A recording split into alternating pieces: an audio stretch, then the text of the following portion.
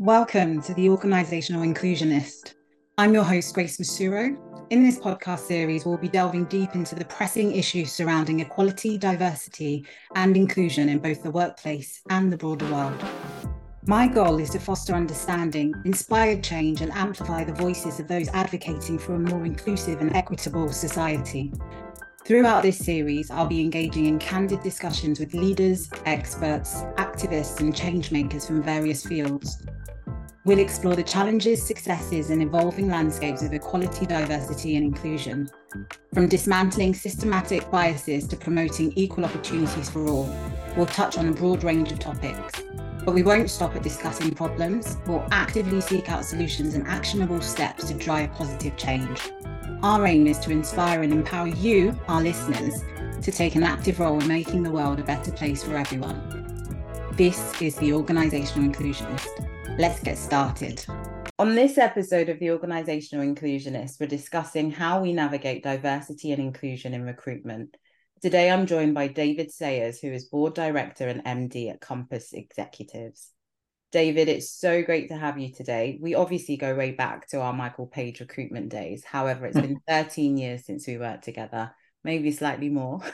So it'd be great to hear what you've been doing since and a bit more about the work that you do now.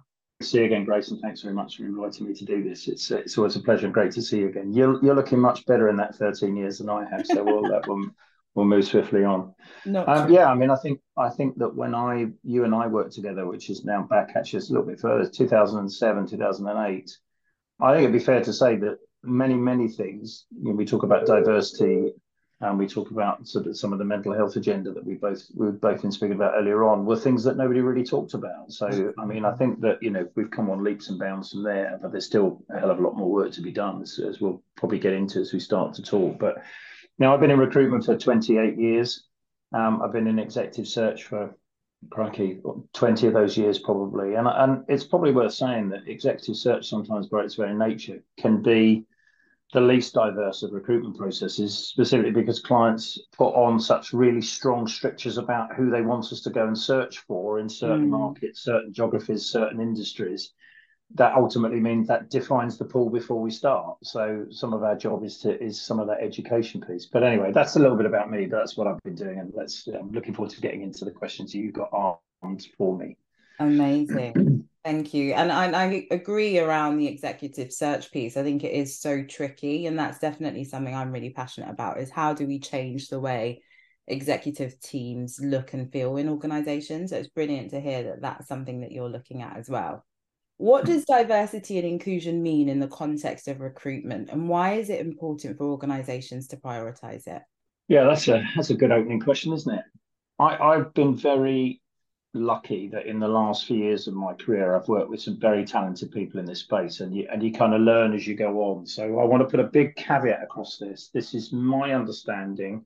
This is my lived and learned experience to this. It is not the definitive guide. There are many people out there that have got many more years experience than I have. But what I mean about it is that recruitment in any process, in any walk of life, should be without bias, should be fair, open, and transparent. And at the very basic minimum, one should expect that if you're engaged in a recruitment process, you're expecting your agent and your client to abide by those very simple core principles, really. As for the importance of the organisation to prioritise it, certain organisations, I dare say, don't view it as an importance, and that's our struggle, isn't it? Others put it front and centre of their agenda. I mean, I think if you look at the world that we operate in, so we specifically, most of our clients are private equity based. The combination of ESG is being thrown around the space at the moment, but some of that is the social element of that is around more inclusive workforces. I work in a very inclusive organisation. It's more fun, it's more open, it can be challenging on occasions, but it's a better place to work. So, if you're going to, for organisations to prioritise it, it's more around understanding what the features and benefits of it are. A happier workforce, a more inclusive workforce means that they stay longer, they do more, they're more empowered to do more for their business. And guess what? The business and the individuals both benefit. It's a dual harmony in that. So as for priority, as I said earlier on, that's the journey we're on. Some organisations put that in a higher sense of priority, and some of it is about selecting a recruitment partner at whatever level there's that higher, that have a level of expertise in that and can guide the clients through that process. I think I meet with a number of individuals that are very well meaning, but really don't have any kind of strong ideas about how they might deliver against some of those challenges. No, absolutely. What are some common barriers or challenges that organizations face when trying to create that diverse and inclusive recruitment process? Yeah, I mean, I think I just touched on it a short while ago there, Grace. Education. You'll know from the great work that you do is that actually I don't believe anybody starts a recruitment process to try and make it, non-diverse and as hugely biased as possible. Nobody does that. I'd We'd like to like to think think nobody not, does that. anyway. Yeah, I'd like to think not. Yeah, let's assume that that's the case. What are the barriers? The barriers are education. Some of it is just actually you just need to educate people better. I've been I've been sitting in a room listening to people talking about conscious and unconscious bias. I've been talking to people about white privilege and all those kind of things, which were complete new terminology to me. I think there's a fear factor in it. If I'm going to be really honest, I've met a lot of clients that are worried about using the wrong terminology or the wrong statement, and they think that it's something that they're generally fearful of. So I think education can play a significant part in minimizing that. But actually, the process, that's the easy bit. That's the bit we as experts in this field can control. And some of that, again, is just explaining, okay, well, look, let me try and understand what you want to try and achieve by this. So quite often we'll get a mandate, and an organization will come to us saying, this is what we'd like you to hire. But ideally, we'd love to see more females, or we'd like to see people of more of Black African heritage, or we'd like to encourage people from various kind of subsets. And we just say, look, it's all possible, but you have to understand the world that you're going to push out into. And some of that is about messaging, some of that is about attracting the right people, and some of that is also the education of the organisation to understand how they take people and support people through a process. Yeah. So I'll give you for example, we'll get into this later on, but I was talking to a client a short while ago and they said, we've done 3 or 4 assignments recently, David, and we don't seem to be attract the depth of female leadership. There's an article in LinkedIn this morning talked about still, if you look at the FTSE 100 and CFO leads, and I specialise in finance recruitment, so I'll talk about finance because it's the bit I know the most. The number I saw this morning that 86% of finance leadership in the UK is still male. Wow. I will personally say that is not a shortage of female applicants. That is a process where some of the businesses don't know where to go looking, and they don't have the support mechanisms or the understanding and how you create a relationship to take a candidate from initial interest all the way through the process. Now, the big stereotype that I use a lot of the time, and I speak as being a bit as an alpha male in this, so I can immediately say that. But if a man generally looks at a job spec, their first reaction is I can do it, and they engage upon a process where they prove they can, even if they can't. Yeah. A female typically will often look at an element of a job spec or requirement and say, I've not had exposure to that. I can't see why I'd be interested, and I'll equally choose maybe not to apply or need a little bit of nurture. Now, if you work with the right recruitment partner, they will nurture that relationship. They will tease out the skills, and they will try and find the support and how you support a candidate through a process. If you don't do that, that is a fundamental factor as to why senior exec females typically tend to drop out the process or disengage early on in the process because they make a judgment call based on their suitability. Yeah, absolutely. A problem I've never seen a male do. And the thing is, I've heard that so often, and I've obviously done that many times in my career as well, is if I look at a job spec and, I don't feel like I can do half of that, then I won't apply for it. Whereas I know, male friends and associates can think completely differently. So it is, again, really good to hear your perspective on that. One of the other barriers that I was speaking to someone last week about this, and they mentioned that what they do is look at who traditionally does the interviews in organizations. And what you traditionally find is that those that do, the most interviews are traditionally older white males. And it's, again, how do you change the impression that people get of an organization if they're being interviewed by the same people who potentially have the same views or expectations in terms of, this is who I'm used to working with, and you don't really fit that, so maybe this won't work. So no, thank you for that, David. Sorry, just to pick up on that point. No Also, worries. we have to be cognizant of the fact that as recruitment professionals, we interview hundreds of people during the course of the year. If you pick a senior exec in a business, they might only do 4 or 5 talent interviews during the course of the year. So Mm. some of this is just actually being match fit to do the interview. Now, it's a very brave guy that says to a chief exec of a new client, "How good are you at interviewing, Mr. Client?" But nevertheless, it can be a factor. I've had some feedback, some very challenging feedback that, they read through a list of questions and at the end lifted their head above and says, "Anything you want to ask me?" So, there's skills as well. And, we know what it's like. First impressions last for a very long time, don't Absolutely. Could you share some examples of innovation that you've seen in companies that have successfully fostered diversity and inclusion in their recruitment efforts? the best innovative approach, and it doesn't sound like a big issue, a big thing, but it is the organization that thinks pre, during, and post the interview process. Mm-hmm. So the organization that thinks about the level of support needed for that individual and that sponsorship needed for that individual to be the best version of themselves after accepting the job and gets that front and center of the interview process. Yeah. Now, it doesn't sound like innovation, but it's amazing how few organizations seemingly can demonstrate that, even to the extent of who does the interviews, which gets back to your earlier point. The executive search business is a very mature business, and innovation, and now the big thing is about AI at the moment, and I'll touch on that because I think that's a massive risk to some of the areas that we've covered off earlier on in Yeah, terms of how, if we're going to allow a machine to start selecting people, guess what will happen? exactly. You'll see less diversity, certainly not more. It's quite difficult to innovate a very mature organisation. The innovation comes again from education and using partners that can point to a track record of success and how they help their clients achieve their levels of success. So that's not really innovation, it's more education. But the innovative companies are ones that have thought about how they look to the external market. They don't try and cover it up, but they're Mm-hmm. open and honest. And the word a colleague of mine used to use all the time is authenticity. And I think that's a word I use a lot. If you're very authentic, you can afford to have some gaps and say, "Look, I'm being very open and honest.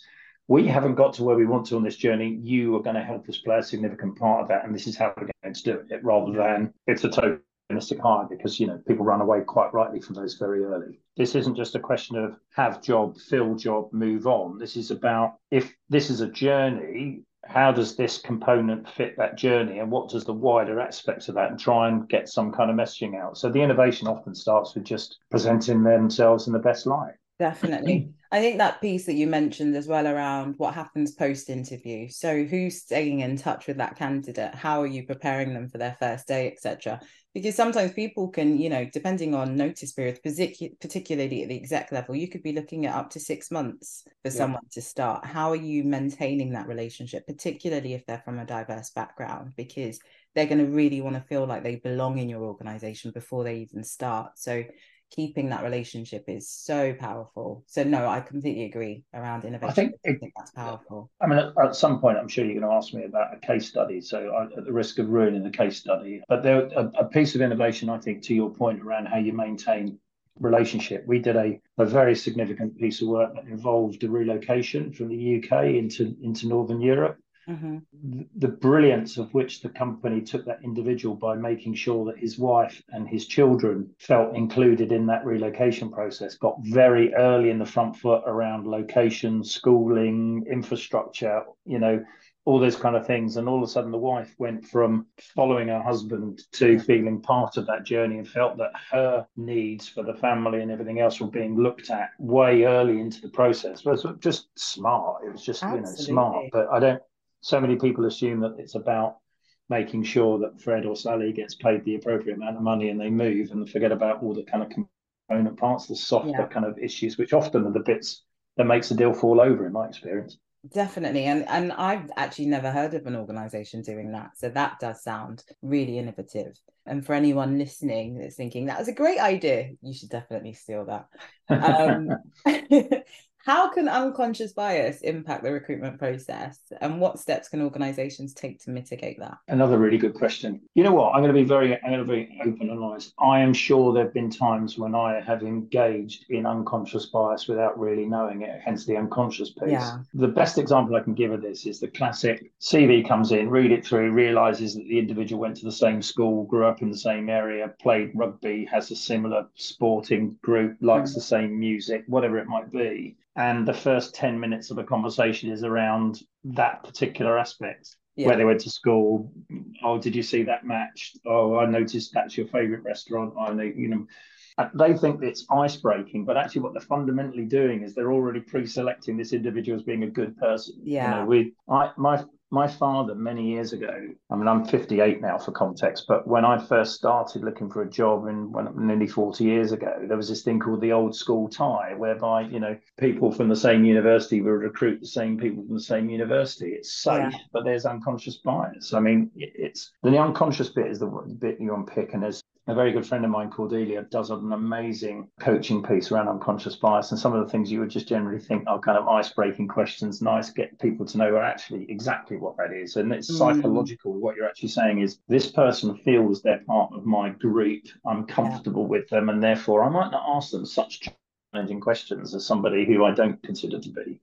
So, what can they do to mitigate it? It's training. A lot of this will come back to training and education. A lot of this will come back that people are relatively inexperienced about interviewing. And as much as the candidate wants to give a good impression, so does the interviewer as well. Mm. And actually, what typically tends to happen is that, they will start thinking this is a great idea. Well, why don't we talk about golf for the first 15, 20 minutes? And then the interview clock wears down and the really killer questions don't get asked. It happens. Yeah. So around that then, around the killer questions, is there a piece around, irrespective of any preamble that you might have within the interview, being really strict on making sure that the same questions are asked of every candidate, irrespective of whether or not they play rugby or have played Yeah. rugby? I mean, it's consistency, isn't it? I Mm-hmm. mean, the amount of people I've interviewed in my recruitment career must run into thousands now. But I still sit down and write 5 or 6 key questions that I think are really pertinent to that particular role, and make sure that all candidates get asked those Yeah. questions. There'll be other things you ask and other connective tissue, but I base my judgment on all of those candidates based on the same criteria. That's the only Mm-hmm. way you can really judge people. How does that, benchmarking, for want of a better term? But I would suspect that most people, they interviewed 10 people and they were videoed at the end of it. They've asked different questions of different people. Some they've included, some they've missed off, and whatever. And I think unconscious biases is that those people who feel a little bit unnerved by the person in the room get far more of an interrogation than those people they feel more comfortable in. And there's your bias. Absolutely. Absolutely. There's been a lot of discussion about the role of AI, which you mentioned earlier, in improving diversity and inclusion in recruitment. I'm really passionate about this topic, as I'm sure you can imagine. But are there any tools or platforms that you've seen that can actually help with this? And what is your view overall on the role of AI in recruitment? I cannot see how it can promote diversity. I just can't. I mean, unless I'm missing something here, because all of the AI platforms I've seen have talked about speed of candidates into a process and the ability to assess tens of hundreds of people in rapid time. Mm. Well, that's profiling. Let's call it what it really is. I'll give you an example. AI's moved on. Again, I'm a Luddite, so we'll go back to this. But many, many, many years ago, we worked with a very big organization that had a computer program that would read CVs before they went to the talent manager. So as a lowly recruiter, I was firing CVs at this organization, and they would put them through this piece of kit. I actually remember the piece of software, but I'm not going to mention it because for fear of legal recriminations later. But nevertheless, they all went through this process. So really good candidates who we thought were good. We'd interviewed them. We knew they were pre-selected, put them through this process. We couldn't understand why A was selected over B and whatever. And I remember going down to see this client and asked them the question. And basically, I was being told off by the HR director. I was on the PSL list, and our response rates, CVs to interview ratios, were the lowest of everybody else. And I wanted to understand why. And it turned out that the system had no nuance. It had no ability to read it. So if it had the word management accountant on the job spec, it looked for management accountant on the CV. No Yeah. nuance to that. So if you put this person has great experience in doing management accounts, couldn't see it, let it go. Yeah. So that's the extreme. I'm sure it's moved on from there. But the reality is that a screening system that takes out this interface, I can't see as an improvement. And Mm-hmm. in a nuanced world where we talk about diversity and inclusion, tell me how a piece of tech I mean, they'll say, oh, it's learning, whatever. I'm really skeptical, really Yeah. skeptical. But I don't, but I think at the senior level I work in executive search, I'm hoping there'll still be the need for people like me who can be able to disseminate between those who can and those who can't, from a simple process of interview screening and conversation, as opposed to relying on a piece of software that's going to do the heavy yards. I think from what we're seeing of AI, I don't think there's any getting away from it. And I think people are looking at Mm. how they can use it more and more. My big thing is making sure that I get involved where I can in what's being input into those AI systems, because Yeah. we're not going to get the diverse outputs we need if the inputs themselves aren't diverse. And I think the challenge we've had to date is you have the same people inputting into those systems. I personally don't see AI removing the need for a person to do that interaction with the individual, but I do see it helping potentially with the attraction and some of the screening, but again, with the right inputs going into that and testing that.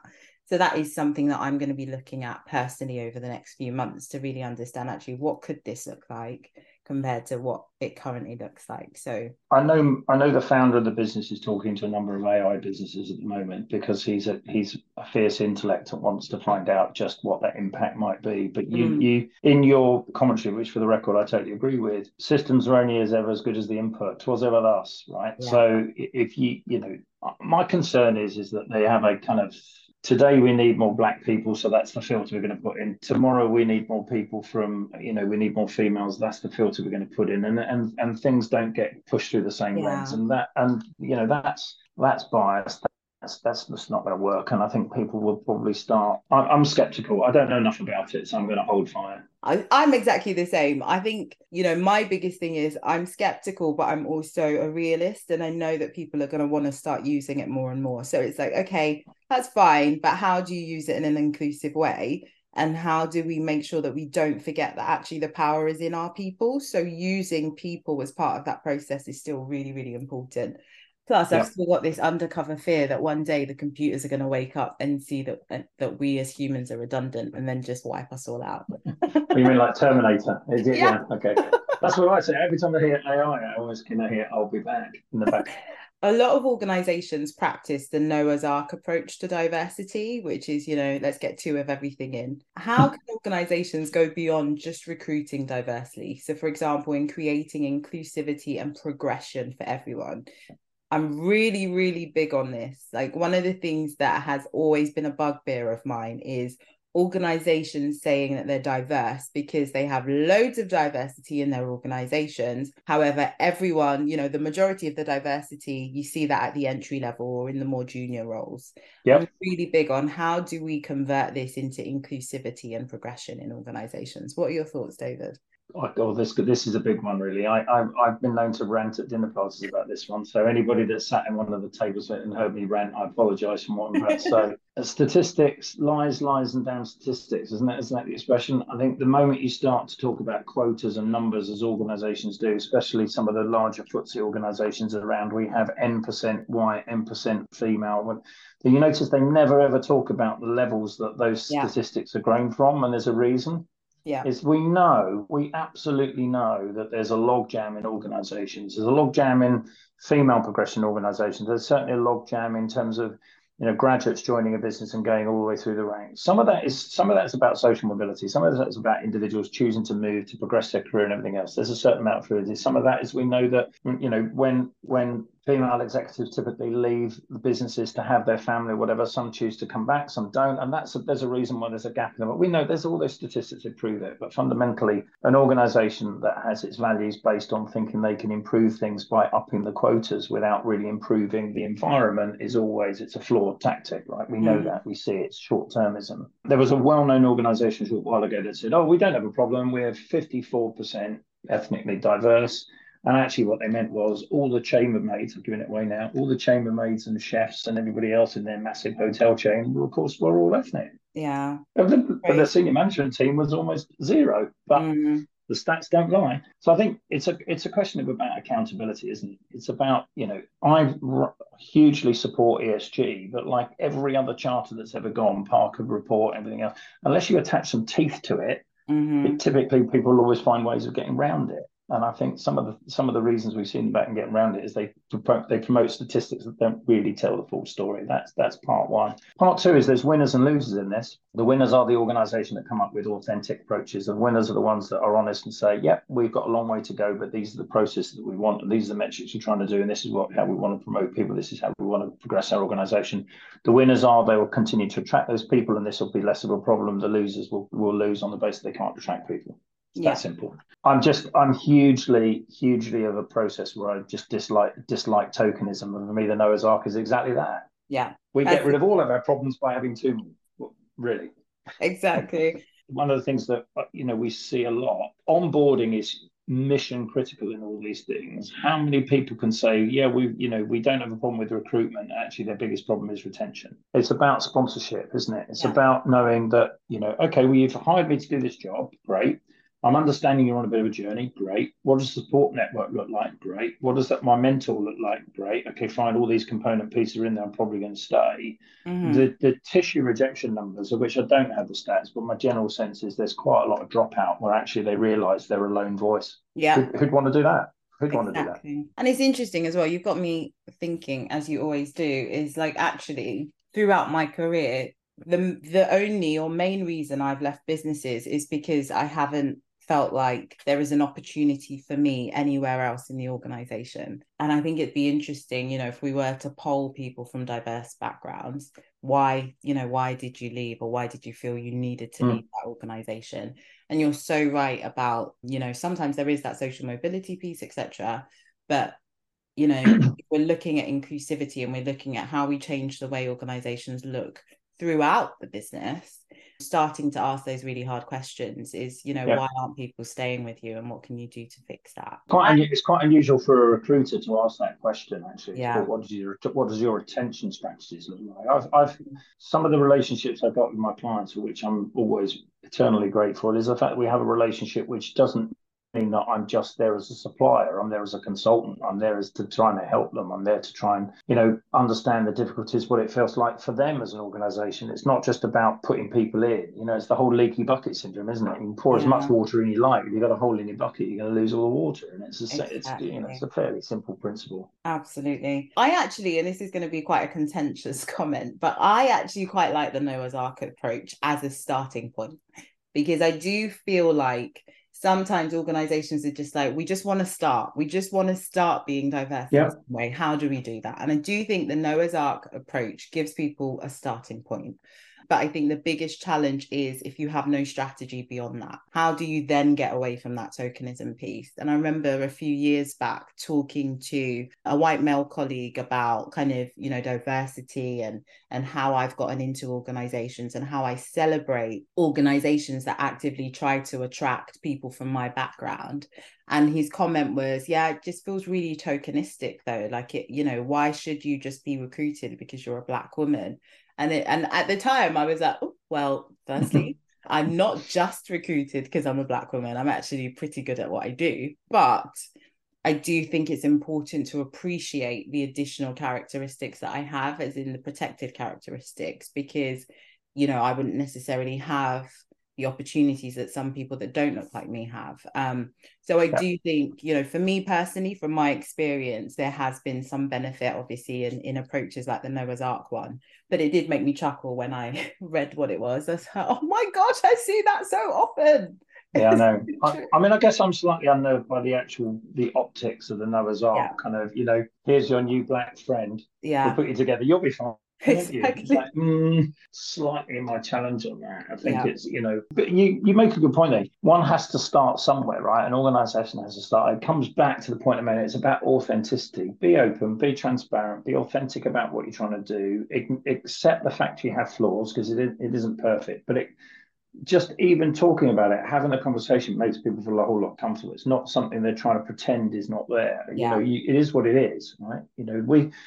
We're an organisation by its very nature that it's founded by three male founders. The three male founders are still in the business. The predominance of the board is white men. Okay, are we an inclusive business? Yes, we are. Do we talk about it? Yes, we are. But we can't hide away from the fact that actually, if you look at one particular lens of our business, it looks horribly skewed, but we don't shy away from it. We're on a journey. This is a process about what we are. We absolutely want to encourage more people to come through the organisation. Now we're starting, there is a Operation North Star that sits within our business, which is absolutely about nurturing talent and mentoring it through the business to exactly tackle this problem. It's not off the shelf. If we go hire a couple of senior female, let's stick them onto our board, done. Yeah. There's the Noah's Ark bit. We haven't done that. What we're talking about is let's try and find a way, which we're on our way of doing that with some incredibly, powerful people in the organisation who are driving this, not by the management team, but being driven by the group to encourage talent to come all the way up through the organisation. And the metrics of our business and the lens of our business in the next 3 to 4 years look very different to what it is right now. Yeah. That for me feels really good. That's progress right now. Absolutely. And that speaks to the authenticity piece as well. I remember a few years back challenging an organization that I worked in, challenging the fact that progression was only happening amongst my white colleagues, and that, people from diverse backgrounds weren't getting the same opportunities, and hitting just a brick wall every single time. There was defensiveness, there was anger at the challenge, etc. So hearing an organization like yours is aware of kind of what you're trying to create and working towards creating that, I think is really powerful.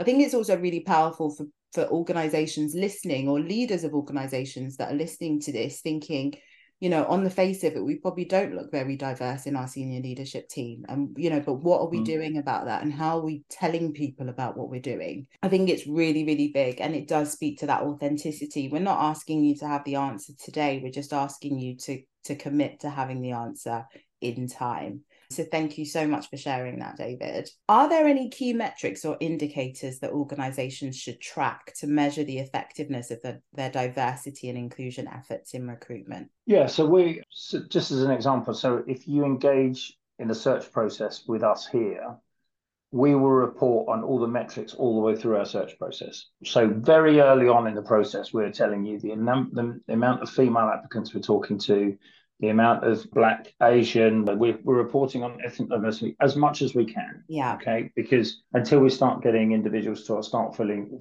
in some form of certification, some of this is a little bit guesswork. Okay. But we're front and center. So we've got some fairly early warning kind of traffic lights in that process.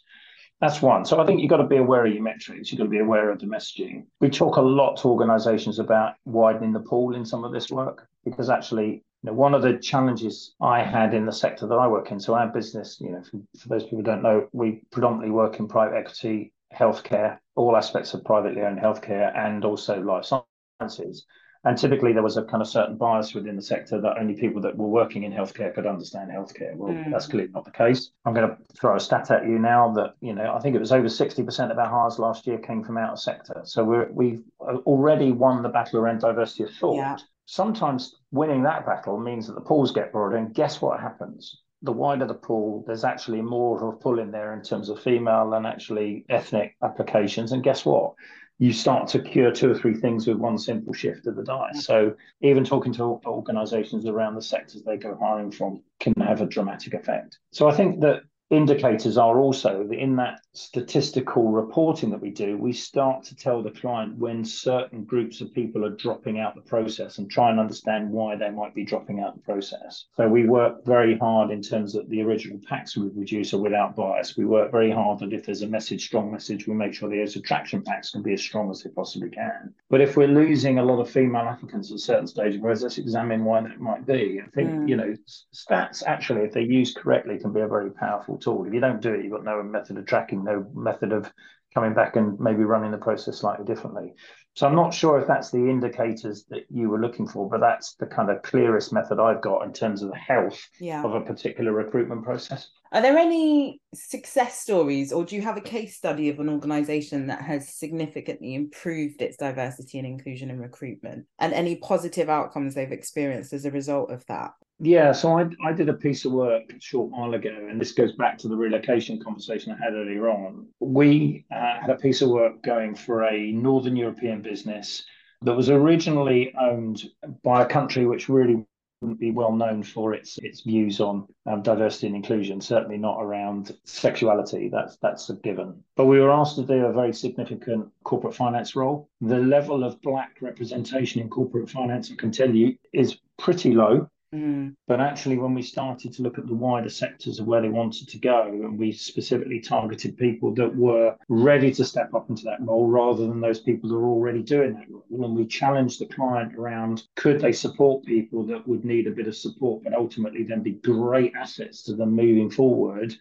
We were able to provide people sort of above and below the line. And we Amazing. hired an incredibly talented individual with Black African heritage experience who settled into the organization. And I was told only a short while ago, was singularly the best hire they've made in the last 18 months.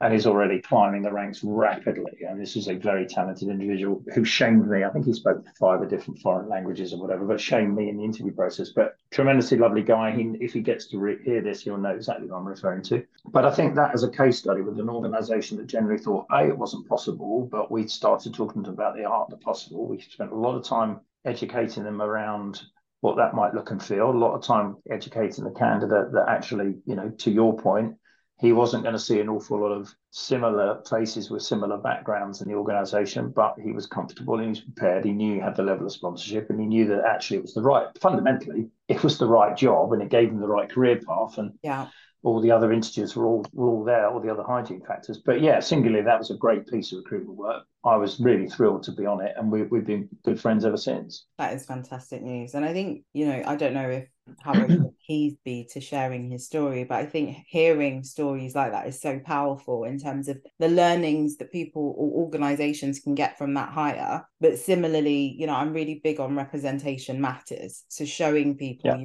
how that happened and the fact that it is happening, just to really show that traction in the space, I think is amazing. What advice would you give to small and medium-sized businesses looking to enhance their D&I efforts in recruitment, especially when they may have limited resources? Authenticity earlier on is know why you're doing it first. If you're doing it just because it needs to look good, totally the wrong reason. Understand what the features and benefits are. I mean, I said earlier on at the top of this, the features and benefits are way better workforce, introduce more talent, more inclusivity, more adherence, greater, happier place to be. And fundamentally, isn't it just the right thing to do? That's the other bit. Forget about everything else. It's just the right thing to do. Just hire great people. End of. Hire great people, look after them. That's it. Game over. Right? It can be that simple. I think if you don't have, it's not about money. This isn't about money. This is about training, education, purpose, values, all those kind of things. Put that front and center.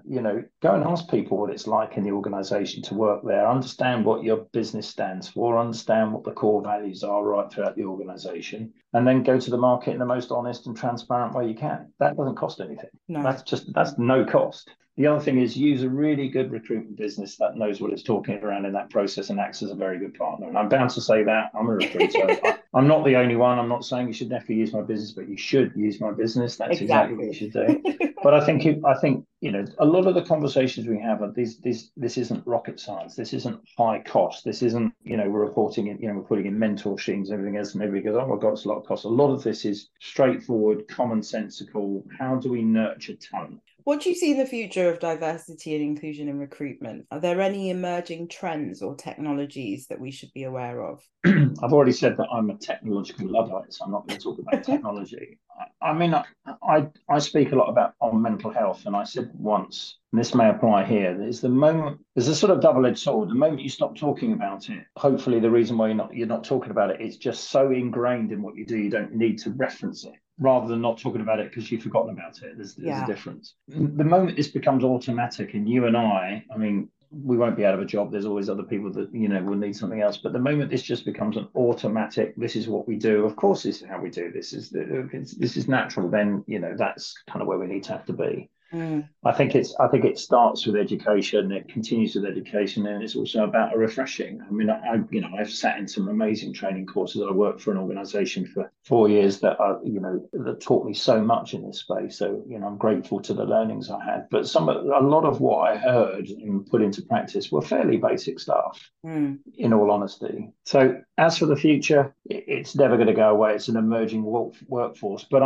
when I talk to my children now, my daughter's already at work, my son's just in his last year of university. When I talk to them about this, they look at, God, Dad, why are you talking about that? We don't, they see the world so differently than we used to. So some of this is a generational thing. Some of these things will just get picked up. And I learn from them. They talk to me about some of the things that their universities doing or their workforce doing and everything else, and actually think, well, that's quite smart. So it's a bit of osmosis, isn't it? As you pick a little bit from every organisation as you go, before you know where you are, you've got a selection of things that work for you. But I think it's about picking things that work for you as an organisation that are true to you, and then just do it better. Definitely. Completely agree. Thank you, David. So to wrap things up, what would you say, or are there any key takeaways or actionable steps that you'd like our listeners to go away with about breaking barriers and navigating diversity and inclusion in recruitment? Yeah, for me, you break barriers by understanding what the challenges are. Talk more, ask questions, be inquisitive, get people in, challenge yourself, and all of a sudden this isn't a barrier. Yeah. This is just, as I said to you before, it's the right thing to do. Navigating diversity. I mean, listen, as a white male that's gone through his life seemingly, with a few bumps along the way, have I ever really, come at the wrong end of sort of, diversity, the negative sides of discrimination? Of course I haven't. But understanding other people's journeys, being comfortable with phraseology, being comfortable to have conversations, being comfortable to be able to ask questions of people and better my understanding means I'm much more comfortable talking about the subject than I ever would have been. I'd have backed away from it going, I'm not sure that I'm the right person to ask. I think people I think what I've seen work really well in my organisation here at Compass is that people are prepared to speak out. People will take responsibility going, well, I'm going to take that on. I think diversity has to be something that the business takes on, not the management team. That's the other thing. It needs support. It's a bit like the mental health journey I talk about. You need the support from the top in terms of funding and diversity and the clarity of language and the fact that it makes it open and everything. But for then back away, because actually you get in the way of it. It's done for the best reason, but you actually want the organisation to sort of take that on and just make it part of their DNA. Yeah, definitely. I'd agree. One of the things that I always say, like, I feel, one of my goals is to get people comfortable with being uncomfortable. Like, I feel like as human beings, we just like to be comfortable. Like, some stuff is uncomfortable. Let's get comfortable with that. Like, it's absolutely fine. And they always say, feel the fear and do it anyway. And I feel like that really does apply with diversity and with leading that authentic change in organizations. Is it will be scary as hell. And if it's not scary, it means you're not thinking big enough. And I think that my biggest kind of shout out or just call to action would be get really comfortable with being uncomfortable, because that in itself means that you are doing something different, you're doing something new, and creating safe spaces for people to be uncomfortable in, I think, is really important as well. I think curiosity is a great asset to have, isn't it? That kind of, I don't understand, so I'm going to go and find out more. I mean, I'm going to lay myself open here. I mean, with all the atrocities going on in the Middle East at the moment, I've made a point of going out and really understanding what's caused all this. Not what's caused it now, but where's history? I'm so naive to this. It's like, oh, there's something going on in that part of the world, but actually trying to understand what are the component parts in that is that level of curiosity is good. I love that. I'm going to pinch that, be comfortable being uncomfortable. I think it's good. I mean, I think if more people ask questions, more people get a better understanding, the base level moves, and all of a sudden some of these things just go along with it, isn't it? Absolutely. David, I have enjoyed this conversation. I'm really passionate about diversity in recruitment. I know. This conversation has been so productive, and I know I've learned a lot from it, and I'm confident our listeners will have learned a lot from it as well, but also have some takeaways and potentially may get in touch with you for some work, some tips, just to connect, period. But thank you so much for your time today, David. It has been a blast. Yeah, no, it's great to see you again, Grace. And listen, massive respect to what you're doing. I wish you all the best as ever. Thank you, David. You too. This podcast is brought to you by Acquaintance Consulting. We'd love it if you could take a minute at the end of this podcast to follow, subscribe, whichever is easier or available for you on the platform that you're listening to us on. We're really keen to grow this channel and really impact equality, diversity and inclusion across the world. And with your support, we can do just that.